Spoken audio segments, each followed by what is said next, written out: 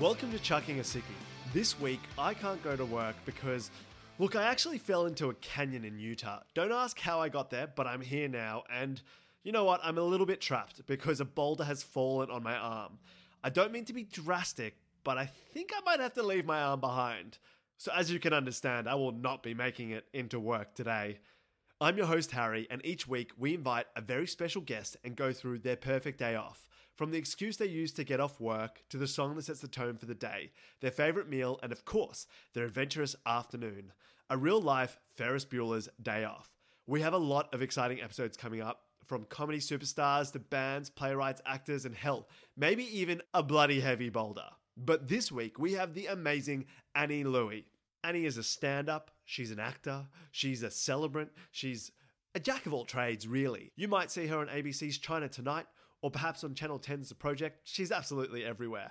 We are very excited because she will be in Sydney at Bondi Festival performing her show Gold on the 8th and 9th of July. So make sure to grab tickets to see Annie and check out the awesome lineup for Bondi Festival, which is on right now. You can grab your tickets at bondifestival.com.au.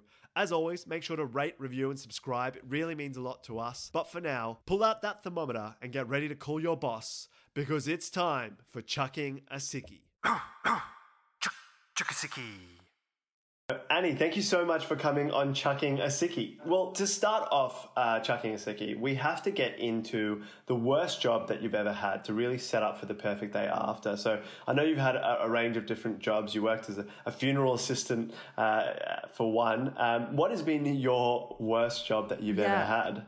Because the worst job is different to the worst incident at work, because I have two different answers for that. Okay. So I'd say my worst job, because it went on for such an extended amount of time, is working hospitality. Yeah, okay, fair. So about 4 years, over 4 years, I worked in fine dining at different events that you would recognise, like the Grand Prix, the Australian Open, nightclubs, and all sorts of any artists that came through to Melbourne and played the stadiums in 2011 to 2016, I was probably there working and sporting events and things like that. So I just discovered that money can't buy you class or dignity. And it can even be So, I mean, how does it work with fine? So you're at a club, for example. How are you doing fine dining at a club? Yeah, well, some of these could be exclusive nightclubs or VIP areas. Yeah. And then for the sporting events, so you can get those boxes, corporate boxes. So they pay a premium to be there. And for example, the races, you've got the birdcage. So that's their version of what we would say is fine dining. And the Oz Open had a bunch of celebrity chefs who would create marquees or create a restaurant, a temporary one. So I worked at the Rolex marquee and got to meet bunch of celebrities, including Rod Laver, but they were quite pleasant. Oh, wow. That's pretty cool, but I feel like the risk that you have of fine dining is that the clients expect so much more out of you. Yeah, well, you'd think that, but then when I carry out a plate of free food, they're ravenous and their manners just go out the door. You just see hands coming at you. No. Yeah, there was one time in one of the racing VIP tents, a woman got so drunk she knocked over a giant statue of a horse that was made of white plastic. Oh my God. And it was near the end of the day. Yeah. It was quite entertaining, but then you get the dickheads who are also just drunk and have been gambling and they'll yell at you. So I've definitely had my fair share of crying at work. And also one time I slipped on hot butter in the kitchen. Oh my God.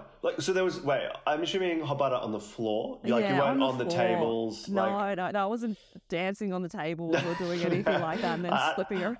I don't know how rich people get their food. I'm being honest here. It's above my pay grade. I feed them off my tap dancing shoes, obviously. It was such a long day when any time we'd work, it'd be 12 hours as well. So it's hard to find a time to eat. And at the tennis, I'd often sneak bread rolls into the toilet, and a bit of hot butter and a bread roll that you've stolen is just so delicious. Even though you're in the disabled toilet, just eating it as quickly as possible so you can get back onto the floor. Yeah, can I just say, I'm surprised that you'd eat it at the disabled toilet, because I know that one of your big things is that you make your shows quite accessible. So eating a buttered roll in a disabled toilet goes against, I feel like it goes against everything you believe in. No. Well, I welcome people who need to use the accessible toilet to come and join me and share a roll.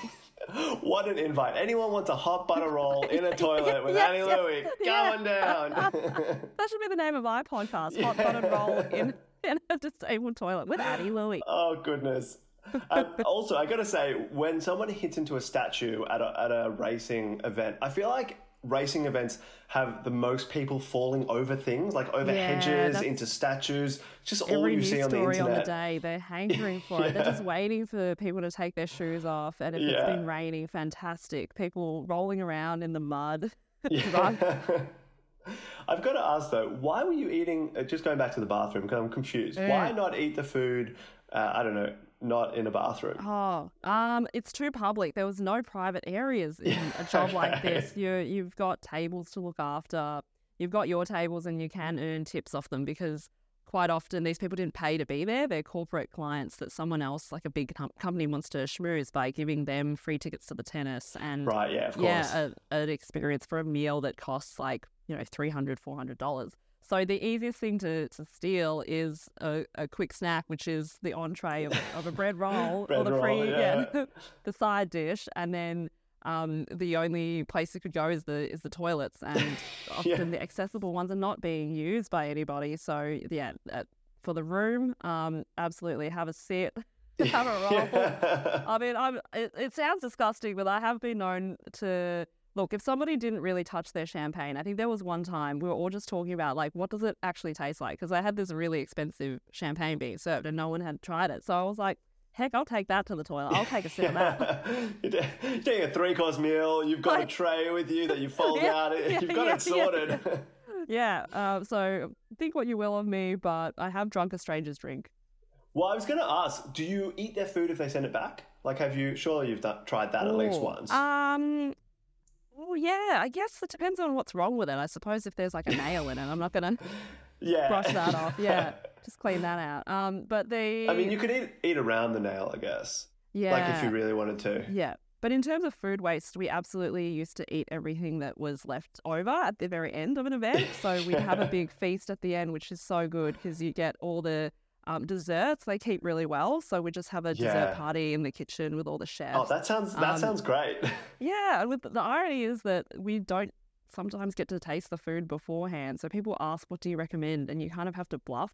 You have to lie, and then 2 weeks or a month later, you actually get to try the food, and you're like, "Oh no, I've been recommending the wrong thing. Oh, this is disgusting. Why would anyone eat this?" But on the floor, you're like, "I highly recommend the Morton Bee Bug." Really, all you should be recommending is the hot butter rolls. That is the only thing I am qualified to recommend. Goes down really well with a stranger's drink. A nice name for a cocktail. A stranger's. I think. So in your podcast, maybe naming cocktails as well could be part of the podcast. A stranger's drink sounds great. Thank you. Yeah. Okay, so that was your worst job, but what was the worst thing that happened at a job? Because I feel like this is a terrible story. Yeah, I used to be a maths and English tutor, and for the kids who were there in grade prep and grade 1, I don't think they needed to be there at all. Parents were just using us for babysitting. And so there was a kid who was probably 6 or 7, and he just, for some reason, didn't want to use the actual bathroom, just shat himself right in my class, and it was quite an enclosed room. We just used office spaces in the suburbs. So imagine a room that's only 2 meters wide by 3 meters long. It's a hot box at that point. It's a pilly hot box. It's a pilly hot box. And still to this day, someone who I did her wedding and she used to work there as well. And in the lead up to it, she goes, "Remember that time at work that you scared a kid so hard that he was too afraid to use the toilet, and so he just shat himself in your class?" And I was like, no, like I was a nice teacher. Like he could have put his hand up any time. He just chose. So my defense was he chose to shit himself. No, wait. So he didn't go to the bathroom because he was scared of you. This is what my friend who worked there said, and I deny these claims. Oh, what does she know? Yeah. What does she know? She knows nothing. She wasn't there at the time. She didn't see he didn't, he just pretended like everything was fine. That's the thing that disturbs me the most. You know, he just kept colouring in or doing his work or whatever it was that we were doing. He pretended as though nothing was even happening. Yeah, and then afterwards when the classes had ended, I remember the giant Glen 20 haul that came out. Yeah, I mean, that sounds pretty awful. I've always questioned kids that have tutoring at like year K, year 1, if they're 6 or 7 years old. It really is just babysitting. And if you're babysitting, like, no offense to you, I'm sure you're a great tutor, but I don't know if you're that qualified to be dealing with kids. Yeah, there's absolutely no training. I found this job off a university portal and it was like, oh, quick money. Yeah. Sweet. They weren't looking for anyone who qualified. They didn't really ask us any questions and the interview was a mock class. So they just said, you know, give us something that you know about and teach it to us for 5 minutes. And a panel of people not much older than me would go, yeah, she's all right. And then you just get high. Get hired, put in a classroom. That's absolutely tiny. I mean, did you need a working children's check? Yeah, that was the only thing. Okay, that's good at least. Yeah, although it's very easy to get one and it's only current at the time. Like, what if you decided that week you were going to break all of those promises? You'd still have the card. You know what I mean? Like, I think the system's broken. That is true. We probably have to look into. It worries me that you've thought about this, but we're moving straight along. Yeah. I'm always thinking worst case scenario, probably. Like, you know, how. Yeah, like this is fine, but it's also valid for like 5 years. You don't know. A person can change. A person can do all kinds of stuff in 5 years. Probably needs to be in a review of it, I think. I'm actually surprised, though, that at the hospitality events you didn't have anyone shit themselves. Because I really feel like that's definitely, like, especially at the races. Like, I just feel like that's part and parcel. What kind of races are you going to? Everyone, that's to be not honest, I've never been to one. Yeah. Obviously, I'm going to the wrong races. Yeah, definitely. One year I did sign up for some volunteering and it was going around to the race course and telling people how to recycle properly. And that's quite cool. Yeah, but then afterwards the reward was you get to go for free entry to any of the races that you want on the lawn. And after I saw everybody's behaviour in general, I was not interested in going anywhere near the actual horse racing. So I had like an outfit in my bag. This was probably before I started working hospitality. I thought, oh great, we get free entry and I'll make some friends volunteering and then see if they want to hang out. And I just went straight home. So, you just forgo. It's not even worth it at that point. Yeah, it's not even worth it. But surprisingly, I've not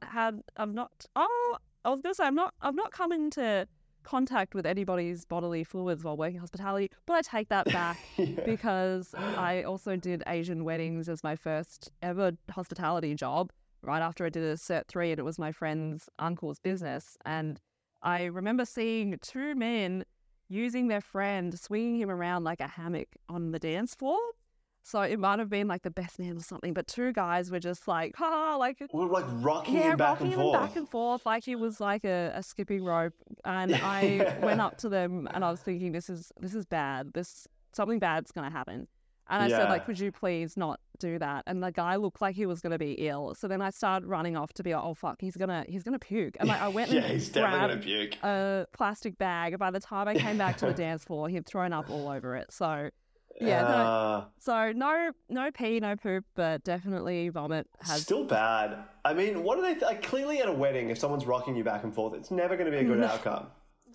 Like, at all. I know there's other traditions. There's certain types of dancing. You get thrown on a chair and tossed in the air. Yeah, of course, but I've never heard of anyone swinging someone back and forth like a hammock. I highly do not recommend, if you're listening to this, they're going, I know what would be funny at my best mate's wedding this weekend. Don't do it. Yeah, think about the swinging hammock at the cleanup, especially at the end of, like, if it's later on in the night when they've had like the 3-course meal, they've had a lot of booze. Or Asian weddings, 8 courses. You got 3 lobsters in you and a whole quail or something. It's not good. An entire quail just sitting there. Comes out in perfect form as well. Yeah, bones, wings, it's flying away. That sounds pretty disgusting, that's for sure. But so you've had these pretty bad jobs, but obviously now you're a comedian, you're the host of China Tonight on the ABC. You're doing a bit of everything. You're a celebrant, you were a hearse driver for a bit, you made a web series. How did you actually... I know how you got into comedy. But I guess as a 16-year-old, how did you Yeah. decide this is what you wanted to do with the rest of your life? I don't think I knew at the time that it was anything I wanted to do beyond just that competition of class Yeah. clowns. I think it was just something that I thought this will be really fun. I'd always wanted to do it. I'd watched a lot of stand-up DVDs, and I roped a friend into doing it with me from drama school. And now we're not Okay. really friends anymore. And I think, does he think back like to that weird chick who took him along and made him do a 5-minute set one year? So if he's listening, Bertan, I'm apologizing, sorry, but We've left yeah, you we left you behind. behind, but it springboarded me to where I am today. So I thank you very much. Yeah, I think even making comedy a business, I didn't know that it was possible. So it was just tiny, gradual steps. And after university, going to open mics and not really enjoying it. I was probably doing only one gig every 3 or 4 months, and it was always a bad experience. So I think I had to push through that and enter the workplace, get a proper job, and then still feel that itch to wanting to do comedy, that I was giving it a go at nighttime and trying to balance it. And everything changed in 2017 when I thought, okay, do you find a new hobby or do you keep going? So I set a goal to do 50 gigs in a year. I thought if you average one a week, no matter if it goes well or badly, you can decide at the end of that. So after that, I realized you just have to keep rocking up, and that it's part of the job to die on stage, and it doesn't matter. Nobody really remembers it. And so giving me a goal that's just focusing on a number rather than the feelings of bombing or anything, because often you feel they're unreliable. You feel like you've bombed, but it's not the case. Yeah, you don't know what the audience Yeah. thinks. Well, it's funny that you say that, because I think I listened to an interview where you were speaking about the fact that you've done so many gigs and they tanked and it's terrible, but then when you get that laugh, the payoff is just like extraordinary. Yeah, it still rings true today. And I think I still focus on other measures like, yeah, I still count the gigs. How many have I done in a year? And I don't do it to try and beat the year before, but it's just something to keep in mind. For instance, it did go down during the pandemic, and that's normal. Everybody couldn't gig as much. But even I think, but then like there's also the how much are you making now off comedy? And I never thought that would be possible. So just seeing like a tax return that gets better each year is something that I can go, okay, there's figures and facts to it. And it's not about you feeling like you aren't good enough, or go to a room and, oh shit, like that joke sucked. And I think about it all the time, but no one's thinking about it. Yeah, you're the only one that's really criticizing yourself, it feels. And especially recently, I started looking at old comedy sets that I've done and I did a reaction to that First Class Clown set, and it was way worse than I thought it was. But seeing that little nugget of encouragement from the comedy festival sent me on this journey, I think it was exactly what I needed. And imagine what people could do if you just believed in them. Like if somebody had just told you can do that thing. Yeah, it's like, hey, you're good at this. Because if I saw that kid performing today, I'd be like, you suck. You've just got to push through, that's for sure. Well, I feel like your career also, you did the web series, you speak a lot about death in your shows as well, but something that I saw you did recently was on the latest Auntie Donna, their latest TV show, and you did a scene with Mark Bernardo. How was it working with the Auntie Donna boys? Because I've interviewed them in the past, and they can be pretty chaotic. What I love most about them, it's so refreshing to get off the script, because after a few years of doing auditions and having to get the lines right and somebody correcting you, or even with TV where you've got an auto cue, someone in the control room is going to correct you and say, we have to do that again. You stuffed up one word. But with the Auntie Donna guys, they just keep rolling on it, and they just let the scene run way longer than it needs to, just to see if anything will come out. So it's something I see with Tom Gleeson as well when you watch his live tapings.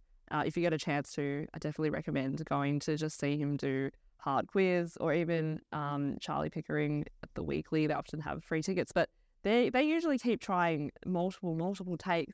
And they just keep coming up with cracking lines. Different things. Yeah, I think that's what I enjoy most about it, is getting just being really loose and trying to make each other laugh. And it's the same if you go back to the Glenridge Secondary College web series where if you go and watch any of the classroom sketches, like the one that I was in for being an undercover ticketing inspector, which people still reference today, you can just see the extras trying to hold it in unsuccessfully. Yeah. Like they're all about to breaking burst. character. Yeah, so it's so much fun working with them, and they just treat everybody with the utmost respect. And for such a small scene that I was in, they gave me so much promo for it. And yeah, making us feel included. They had a launch party. They just tagged everybody correctly, in their posts as well, and giving you a credit. It was more than I ever asked for. Like everyone would have done it for free because they just are big fans. Yeah. I mean, I love the scene. It was fantastic. Yeah. I think I'm being typecast as a teacher now. I get a lot of teacher-related roles. I just realised the link, actually, because obviously with your worst incident that occurred, you had that 7-year-old, and in the scene you're talking about Mark pissing himself. Did not get that link before, but it seems like that is your typecast now. Coincidental. Yeah, me making people shit or piss themselves is now my brand. What a talent. What a talent. That's for sure. I wanted to speak a little bit about your show that you're doing at Bondi Fest, which is Gold, which you've performed at the Melbourne Comedy Festival, and you've been touring as well. What's the show all about? It started off with me wanting to get really good at writing stand-up because that's something different for me. I normally gravitate towards the more theatrical, scripted stuff, and this is scripted as well, and it's just honing in on my director Jason Marion. He's a great TV writer, and he's worked on Spicks and Specs and a bunch of other quiz shows, and he's just great at getting down into the exact wording of things. So that's something I wanted to practice, was to be so meticulous about the writing and trying to say it the same every time, which I don't think I enjoy, but I think I've learnt that he has a point, that consistency, and it's almost a scientific method to go through and say it the same, so that when you add other variables like other people, audience members, you're not affected by them. You can keep rolling. Yeah, because you know that it works. So it's trying to find that balance of gigging at rooms, finding the right wording, and then locking it in. Whereas Jason, he doesn't really believe in testing the material. He's like, if I like it and I've written it well, it doesn't matter. But we've kind of melded our approaches. So yeah, it's solid gold stand-up that I've collected over the last couple of years, but then added a lot of new stuff too. So some of the jokes were, a few of them were on TV already, but then given more time, we added to it, and it just grew from there. So they're even better now. So it's like, oh damn, I wish, version 2.0. I wish I hadn't done that one on TV. So then I could have done this better. And for instance, there was one. I opened with this on All Stars, and it was about being a maths tutor, but I didn't actually say the punchline. I kind of forgot to say it. So it's one... important. It's it important was for still jokes. funny, but that still haunted me because I knew on stage, I was like, that's weird. It usually gets a bigger reaction, but I quickly moved on. And so doing this show has been my outlet to correct some of those wrongs. Yeah. I'm sure all the people that had watched the All Stars were like, oh my God, completely different joke. I like this version much better where it has a punchline. Yeah, exactly. Yeah, so a lot of things like that. And then there's a bit of music in the show too. It's just like a little sting about some obscure red flags that I've come across, and we use split ends, I see red. So that was something that Jason's influence came into it, because it's not really music from my generation, but I really like his knowledge of music. And it was refreshing to strip back and just have one sound cue, basically. Because in the past, the Q Lab has all this stuff. There was a PowerPoint on a TV. We had videos playing, and sometimes I didn't understand why there was lag. So the previous show had some technical errors that just couldn't be resolved, and it frustrated me for the risk of it. Like one day, because you have to pack your whole set down each night, and a new act will come in after you. So anytime the TV isn't turning on properly, all the comedians will have a heart attack. Like, this is my whole show. Like, if my laptop isn't working tonight, we have to cancel the show.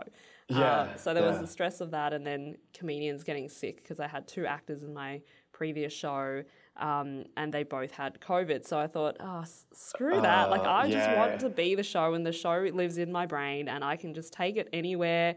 And if I fall sick, then the show's cancelled. But the chances are that it's portable and a lot easier. Yeah. So the time I've taken now to revise the material, it's getting quicker and quicker because it is in your long-term memory. So it's something that's fun to practice as well.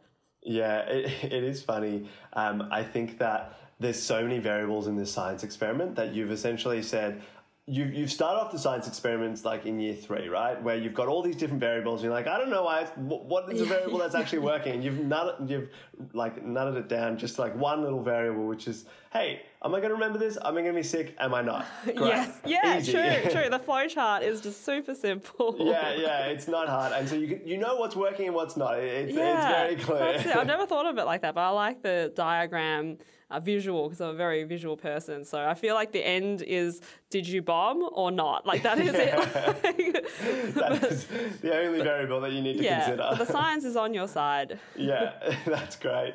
There is one question that I wanted to ask you before we get into your perfect sick day. Now, I know that when you were younger, you used to write like fairy tales with a comedic twist as part of some of the comedy that you made. Someone's deep dived into the bio. I've deep dived. I've done a bit of research. Do you have any examples that you can tell us? Because I was so intrigued as to what this looks like. Yeah, I remember one of the titles that just springs out to me. So it would be like the story of Jack and the Beanstalk, but I changed it to Jack and the Mouldy Beanstalk. And I don't know why, but there was a whole backstory about like how this beanstalk became moldy and we went to fight some giant who was creating the mold or something like that. It's just really silly, dumb kid shit. Bizarre. Yeah, a bit bizarre. I think we did one about like Goldilocks as well. And my friend Jenny, who I've still stayed in touch with, and she's now a teacher. So I feel like that time was just so formative for all of us that it's led us to finding our careers today. She would always play the main character who was the good one, and I would always play the villain because I thought that the villains got to be funnier. And then we'd do them at school assemblies, and we'd have a teacher supervise the final parts of the rehearsals, which is quite funny. So I'd arrange my friends to rehearse during recess and lunchtime, and I'd be the director. But then the final part would be like, okay, we need a dress rehearsal, and Miss Charuki is going to supervise. Make it really legit. Really legit. I don't know why a teacher would give up their lunch breaks to supervise this, but they did. Yeah, empowering the youth. You know, which is why, they Dead Poet Society vibes. Oh, yeah, totally. Yeah, true. They deserve a huge pay rise just for that, having to put up with amateur primary school productions. Jack and the Mouldy Beanstalk. Yeah. It really seems like a really short tale. He tried to go up the beanstalk. It was mouldy. It crumbled. End of story. Yeah. Everybody got mold spores in their lungs and had to be rushed to hospital. There was asbestos case. It was a whole thing. Yeah, exactly. All right, well, look, let's go away from your terrible job, but you need an excuse to get out of work for the day. So what excuse would you use to chuck a sickie so you don't have to work in hospitality and slip on vomit? Oh, yeah. I mean, the hospitality one makes it maybe a bit more difficult, but an excuse that I have used in the past is that I have a really bad mouth ulcer, and I've gotten out of university assignments because of this, because I do a lot of talking. So if you have to go and record yourself, it's so painful to talk when you've got a burning infection in your mouth, right? And I've gotten extensions off that, and I reckon for this job that I currently have working in television, if I said that, they would absolutely let me off as well. Really? So this is something that I would say is very powerful. I don't know if it works in hospitality, but the good thing is, like, if anyone has experienced a bad mouth ulcer, they will absolutely sympathize and not ask you any questions. And if you do, like, you could definitely say, or maybe send a picture off the internet, like Google Images. Oh God, that would be rancid. Like get a really nice yellow gaping mouth wound. Yeah, it's like those videos of someone popping the pimple and you just see it in depth. It's the last thing you want to see on a Monday morning. Yeah. However, hot tip for anybody, not a lot of people know about the cure for a mouth ulcer, and it is called Kenalog cream, and you get it from behind the counter at a pharmacy. It's like cement for your mouth. Intel. Yeah. It's a cement Band-Aid basically, and you just pop it on the area and go to bed, and the next morning it is gone. So because Really? this has It's been quick. Yeah, it's been a recurring problem for me in the past. Like I just bite the inside of my mouth all the time. Yeah. So I've now found out they will ask you some questions like, have you had any dental work done? Does this happen often? Is it they're trying to suss out maybe you've got some other disease. You just say no. Yeah. I just bit myself, and then they give it to you. And over New Year's, there was a guy that I was it was a family Christmas, and this guy he was going pretty hard. Like he was partying every night in the lead up to Christmas season. But then he got struck down with a really bad mouth ulcer, and he was bringing the vibe down so bad because he was all miserable and sooking, and he wasn't being himself. So I recommended this to him. He went down to the pharmacy. He was right as rain the next day, to the point he was so well that we were like, God, we shouldn't have given him this hot. I shouldn't have done it. I've created a monster. Just let this him hot suffer. Yeah. Now it's being so annoying. Yeah, gave him some cement and it solved everything. Yeah. There's some medical. I didn't even know this podcast could do medical information, but I'm happy to say that I don't know if you want this title, but the Queen of Mouth Ulcers. Queen of Mouth Ulcers. not the best title, but not the best. I mean, there's been a lot of talk about bodily functions so far on this podcast. I'm not qualified to give medical advice, by the way, so I won't be responsible if anyone has allergies to this after taking this advice. Like, good disclaimer. It's on you at that point. If you want the cement to solve the ulcer, but if we have success stories of people using this cream, we want to know. We want to know. Has it saved your life? I want all the credit. Yeah. So you've got a mouth ulcer, so you're not going to be able to make it into work today. So you've got the day off work. We can finally start your perfect day off. Awesome. And it's not. I know that you're a night owl, but it's not a big night. It's a big day. Barocca Performance, we're most of the way through this season, and they still haven't sponsored the podcast, but I know they will at some point. I'm thinking probably season 2 it will happen. But I mean, I'll give them a quote. I really do enjoy drinking the Barocca Sport sachets. I don't know if it's the same thing, but the flavour is just so good. We'll take it. Any part of Barocca, if they want to hear this, that's great. But it's not a big night, it's a big day. So to start off the day just right, we need your perfect song to start the day. So for you, what is your song that gets you in the mood for a perfect day off? I really like this question because I have my karaoke song, but it's not that. It's how do you start? So it needs to be something that I would choose from my get on stage playlist. So the songs that play before the comedian jumps on. Pumping you it's up. like a very specific type of music that works. And generally it has to have something that starts pumping straight away, because if you're using Spotify, it can't have a lead in. You're not going to go cutting tracks and all that. Like, you want it to be really simple. So one of the go-to ones is Fall Out Boy, The Phoenix. Okay. Because it just starts with like dun dun dun dun dun dun dun. Yeah, it just comes in with a bang.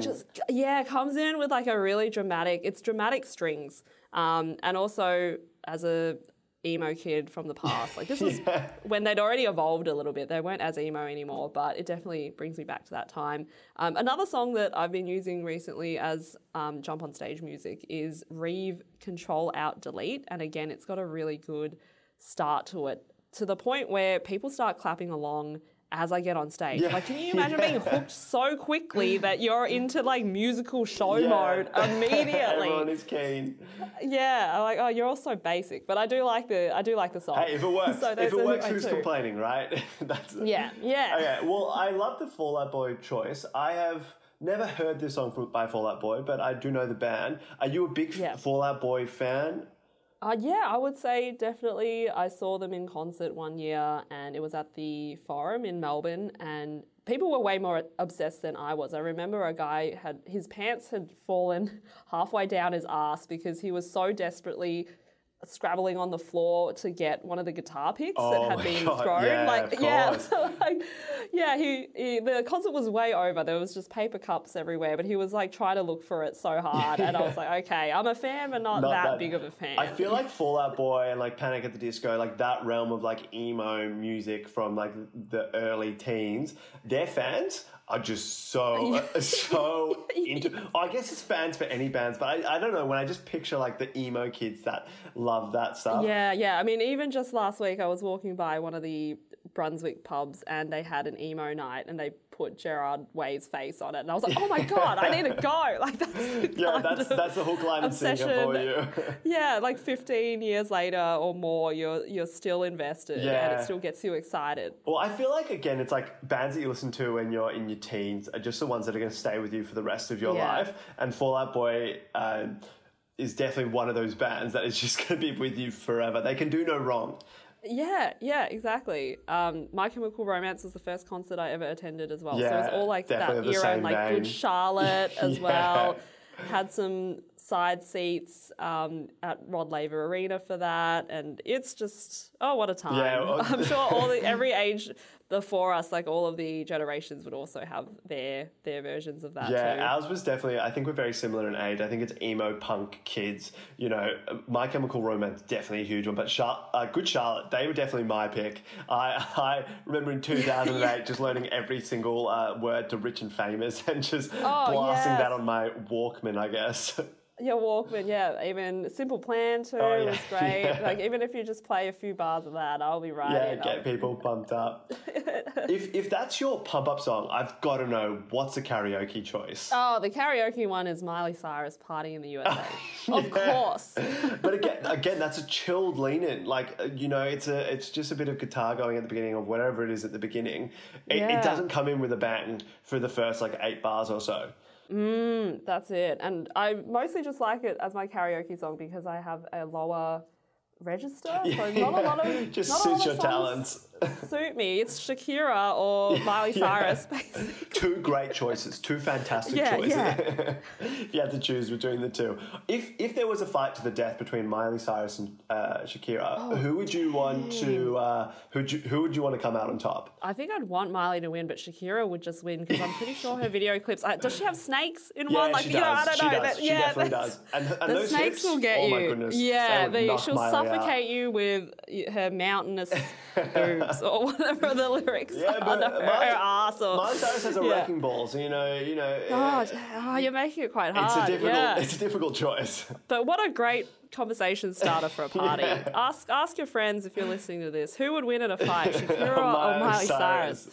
Yeah. Who do you think? I think it's got to be Shakira. I just feel like she just feels like she would she'd just win. I just feel like Miley would tap out halfway through.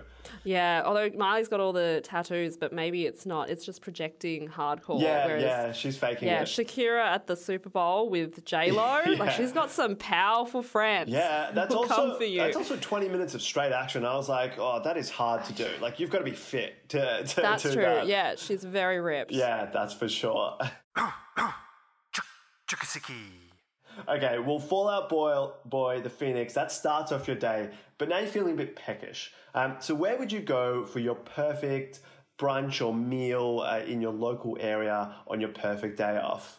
For reliability's sake, I'd say Cafe Ray in Brunswick. That's where I take all of my wedding clients to do our meetings because they've got like a vegan menu that's really good, and on the other side is just the regular menu. They don't mind if you sit there all day and work on your laptop as well. That's pretty nice. Yeah, I think they have Wi-Fi, and the owners were quite nice, except the last time I was there, I was dog sitting and the dog was nuts. They said you can come in, but then I dropped my keys at the counter after paying, and the dog ran off with the leash, and it ran into behind the counter, and the woman was mad. Like, she flipped a switch. She was so nice. Oh, what a cute dog. But then once it ran into the kitchen, she was like, fuck that dog. She looked at me like I was insane. Like, I don't know. Yeah. She looked at me like I carried 10 dogs in there. I'm like, well, he ran away.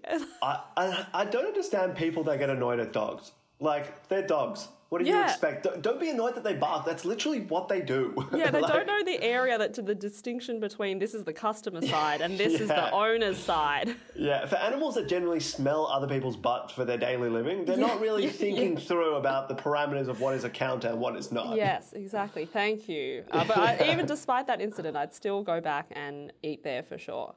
What would be the food that you would be ordering at Cafe Ray? Massive brunch fare. Something that would be...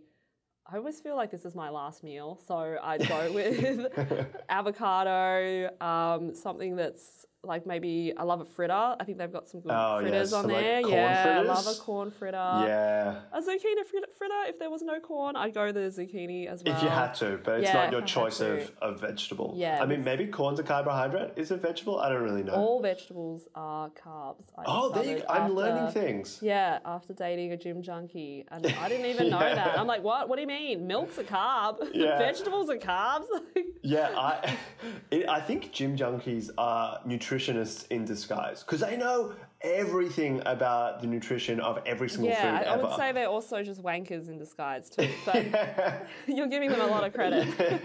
Trying to be nice here. Yeah. They're all across yeast flakes and how much protein, which I found out the other day, yeast flakes, really big on protein. Protein, okay. Didn't even know what yeast flakes was. I thought that was an infection, but Yeah, here yeah. we go. Look, I think corn fritters with avo is probably the most, I guess, like fancy Melbourne choice, like eastern suburbs brunch choice as well in Sydney. But they're not that hard to make at home, by the way. It's super easy. Yeah, it's just like a 3-step process, and then you just fry them up and put them in the fridge and microwave them back the next day. Yeah, there's some foods that you can't microwave, like chips. Don't bother microwaving. But you can fry them back up again if you have a halal snack pack. Just whack it in the fry pan. You fry them back up? Does it taste good? Yeah, I've never in fact, tried I that. recommended it to a housemate and it blew his mind. He went, I've never done that before, but they taste good as new. Oh, I'm very excited. I'm a big halal snack pack eater, so I'm definitely going to try that next time. Not big enough that you don't have leftovers though, so that you need to up your game. I know.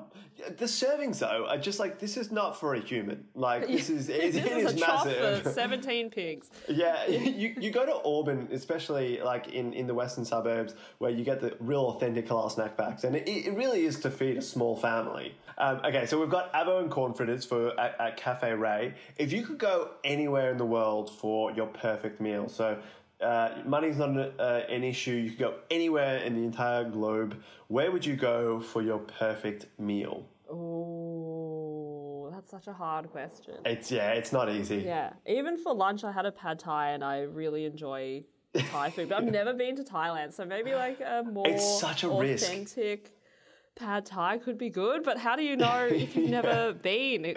Am I going to put all my eggs in one basket for this answer? Whereas I do love Japanese as well, so I might have to say, and I've been there a couple of times, so maybe like a really good okonomiyaki straight off a grill. Is that the chicken skewers? No, it's like a cabbage pancake. Oh, I've never heard of this. What? Oh, you've never seen it? They sell it at train stations. Okay. A crapper version of them. But they put a bunch of like vegetables together and then with egg and it binds it and then they fry it in like a teppanyaki grill kind of thing.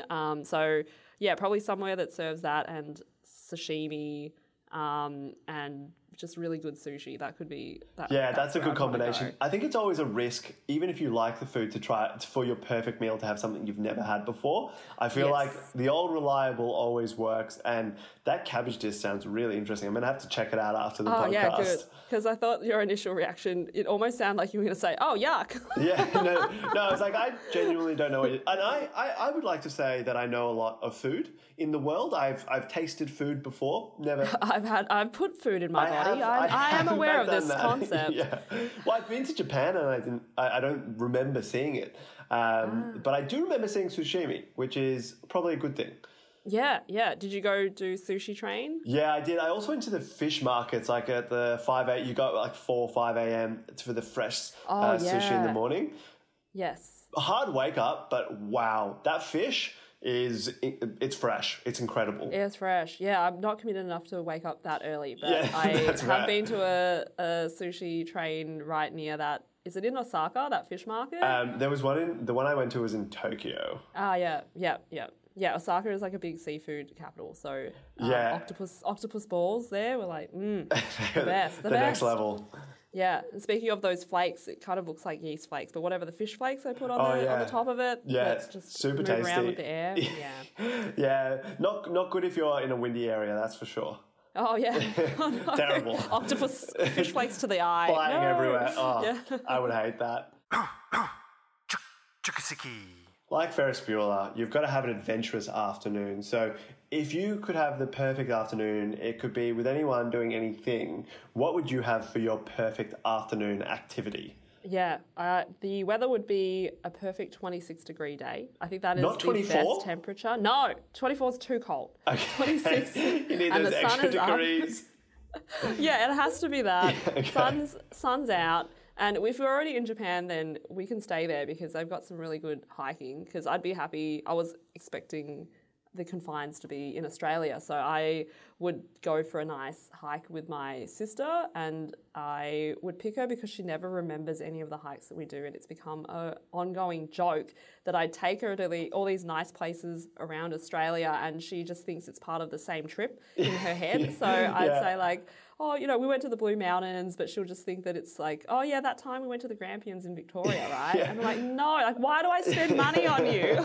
But it must be so nice for her because every time she goes on a new hike, she's like, wow, I've never done this before. Yes, How exciting. goldfish on a hike. So I think, Japan, she's never been before, I take her. And I just find it so funny that you could be exercising, but it's not really ever off the beaten path, but depending how close you are to the city. Like I did a hike there and up the top after like a day of hiking, we're like, we're at the peak. I wonder what's at the peak.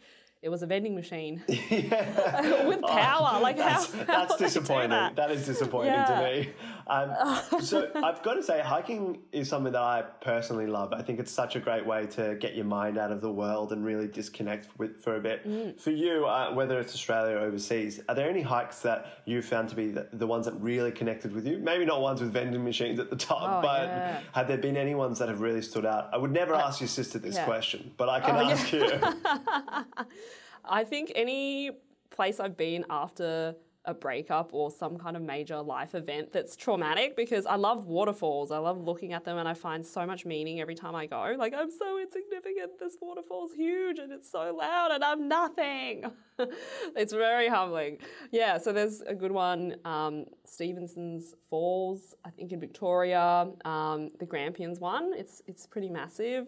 The Blue Mountains had a couple of waterfalls I saw recently. They're really great as well. And also Adelaide. I went and saw one in Adelaide too. So yeah, take your pick. There's just so many. And even if it's small, I think it's really funny too because people can review waterfalls on Google. And I don't understand. Everything nowadays. Yeah, like natural wonders, like nature made this. And you're like, 2 stars. Yeah, the waterfall was small. It was dry. It's ridiculous. I saw a review the other day on my partner's brother was showing me on a map. A really small country. It's like a territory with like 50 people and it's off the coast of America, and it had a pizza place, and the review was not authentic pizza. It's like, what do you mean not authentic pizza? It's in the middle of nowhere. There's 50 people in this country. You're not in Italy. Like, obviously not. People are insane. Do they have photos attached as well? Like, I'd take that answer if it was just not a pizza. Like, if it was a cake or something, and it's like, that is not a pizza. Well, it looked like there was a picture of like fluoro objects on the pizza. So I can understand why they thought it was not authentic, because it looked like there was Lego on the pizza. It was weird. What is that? I don't know. Cheese or a brightly lit capsicum. Yeah, I don't know what was going on, but I feel like reviewing of a waterfall is a ridiculous concept. Like, absolutely, no one's made this waterfall. It is nature. Yeah, and it's so dependent on the weather that's just happened. So even if it's a trickle, like it could be, it's good. Like you're not seeing it at its full potential. Yeah. Like give it a chance. Are you coming here every week and seeing how it is? It could be 5 stars one week, and then during a drought, everyone's hating on it.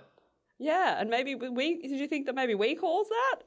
It's your fault that the waterfall is shit. How dare you complain to council about it? Yeah. Oh, jeez. A hike sounds very lovely, though. Is it a whole day hike? Like, are you spending the rest of the afternoon hiking? Oh, no. I think after we're done, I would want to do something like another activity, maybe mini golf or bowling. Okay. Mini golf and bowling seems like your standard great activity that you do. Like, let's do something fun. Let's just do mini golf or bowling or an arcade.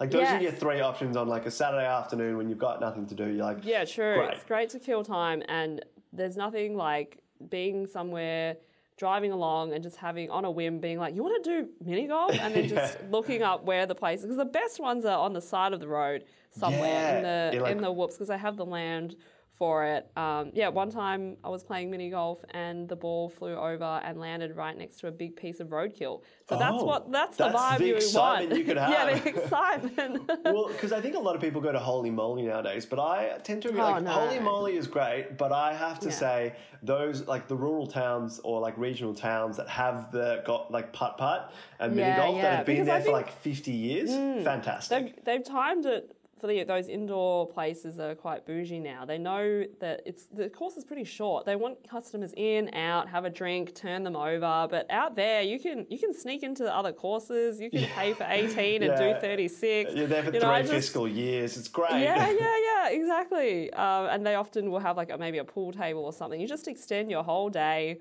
and you feel like you're getting fresh air as well, depending on how outdoorsy it is. I do like it being outside, that is for sure. But I also like it being like a little bit broken.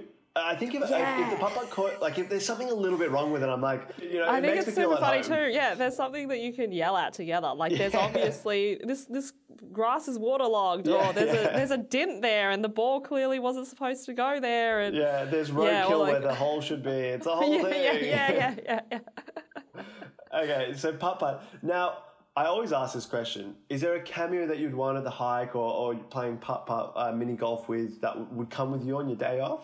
I thought about this, and I even asked my sister, because I said, you'd definitely be involved in this day off. And she goes, why do a hike when you can have Beyonce? And I went, you know what? I don't think I want that. I got to keep it wholesome, because when it boils down to it, it's the simple things that I really like. And I'm not that wowed by celebrities. So I guess we can come back to the very first question. Like, I've seen them perform. I've seen them walking around backstage. Yeah. I think comedians are the most ordinary celebrities, because we've experienced what it's like to not be famous and probably be like the complete opposite. Like, we're losers. We're uncool people, you know. Like if I see sparkling water in a green room, I get super excited and I want to cry, you know. So I wouldn't hire a comedian or anything like that. I think I do the activities, and then there'd be ice cream involved, and maybe at the end of the night we could do some karaoke or sing along, like do some Miley Cyrus Wrecking Ball.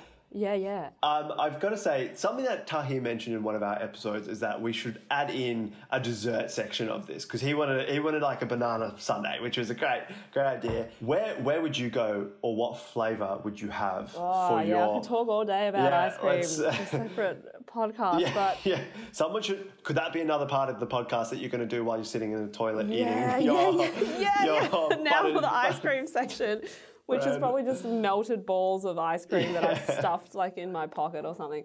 God, that is a terrible image of just gooey ice cream in your pocket. You want some? It just falls right through your fingers.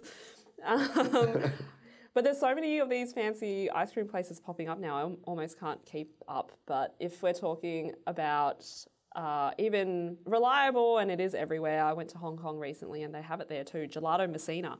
It's gone international. Messina's in Hong Kong? No way. Yeah, it was inside a shopping mall of a corporate office building. Yeah. So that was interesting. That is surprising. Yeah, and then I feel like, they've sold out. I can't eat there anymore. It's too mainstream.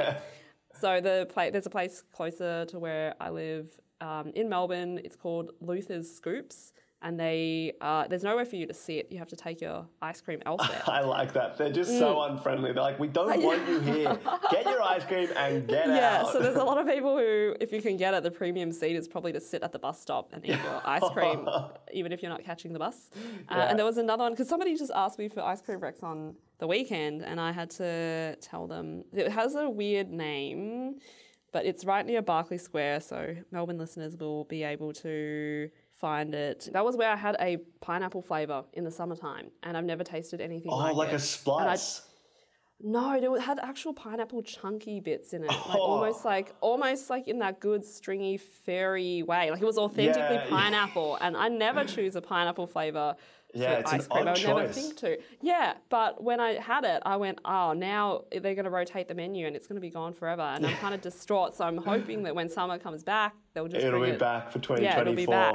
So I'm assuming you're more like a chocolate-based ice cream opposed to like the sorbet. Oh, Like a creamy versus sorbet. Yeah, creamy yes, then versus you're sorbet. right. Yeah, But yeah. if I had to choose, I'm not a chocolate flavoured person. So Okay, I so I would meant choose. creamy versus the icy sorbet. Yes, I am. I think you just get better value out of it. Because sorbet's mostly water, isn't it? Look, I'm a sorbet fiend. I think it's funny you mentioned Messina. I would say the salted coconut and mango is the best flavour ever made in ice cream ever. I'll have to try it. I'm not a huge coconut fan, but if based on that glowing recommendation, it would just be It worth will, it. yeah. It's probably the best thing that I've ever eaten. Food in general? I think I've overstated that. I think Is that your final meal? No, I think I might be ice cream? exaggerating there. But I think creamy is everyone's go-to. I don't think most people are choosing sorbet over that creamy nectar that is full milk ice cream. Sorbet raspberry. I had one recently that was so good it tasted creamy, and I had to ask them, like, are you sure this doesn't have milk in it? Because I'm also lactose intolerant, so I need to work out if I need to take the tablets or not so that my body can process it. And they're like, no, there's no dairy in this. And I'm like, whoa. So that blew my mind for sure. Well, that's the thing. I'm also lactose intolerant, and I feel like some of those sorbets just can get as creamy. I'm just so impressed with the creaminess of the sorbets. Yeah.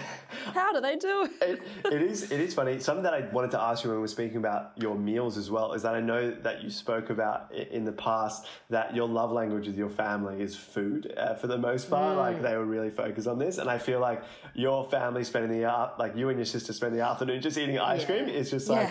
Just saying, it's just constantly saying, I love you, I love you, I love you. It's just fantastic. Honestly, this is exactly what I did on Friday when I went back to Melbourne. We had Japanese and then we went for ice cream and just utterly comatose ourselves. So, and that's when you know it's a good day. When your belly can no longer be sucked in, that is when you know you've succeeded in eating. Yeah, it's truly the best. So yeah, you are very correct. I don't know where I said that, but I feel like that just applies to every Asian family as well. Yeah, it's a very ethnic thing, feeding. That's for sure. Just non-stop eating.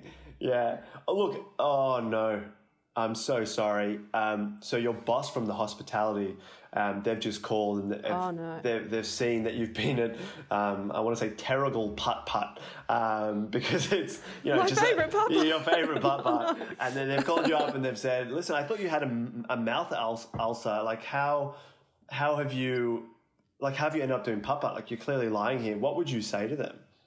I would say, I don't know when that video was taken, but I got the mouth ulcer from the putt-putt. Somebody was swinging and the putt just flew right into my face and my sharpest snaggletooth went right through my lip. So, it's infected now and I can show you a picture if you want. No, that's okay. No snaggletooth pictures, please, as much as possible. No worries. Okay, so that's fine. You've kept your job in hospitality. Great. I want to review with you your perfect day off and you tell me how it sounds.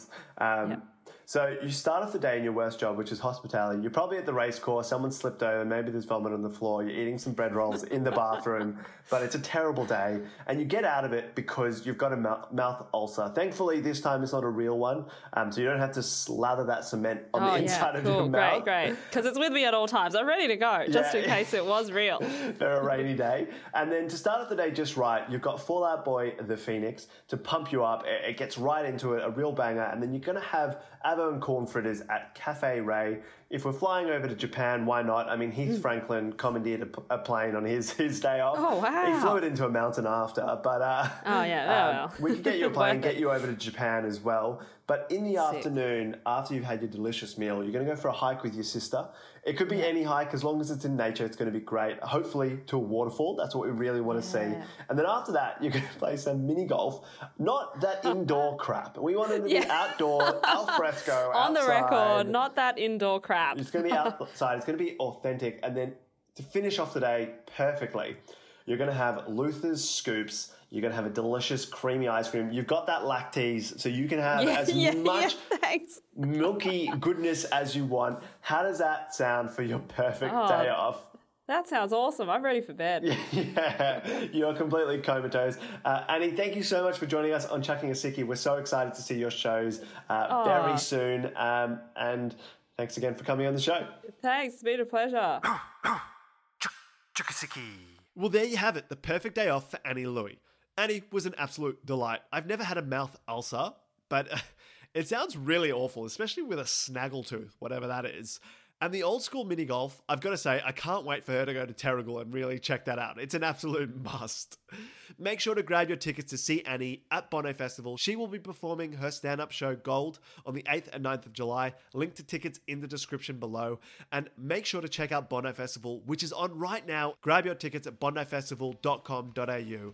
Links to that is also in the description below. Make sure to rate, review, and subscribe to Chucking a Sickie and follow us on the socials at Chucking a Sickie Podcast.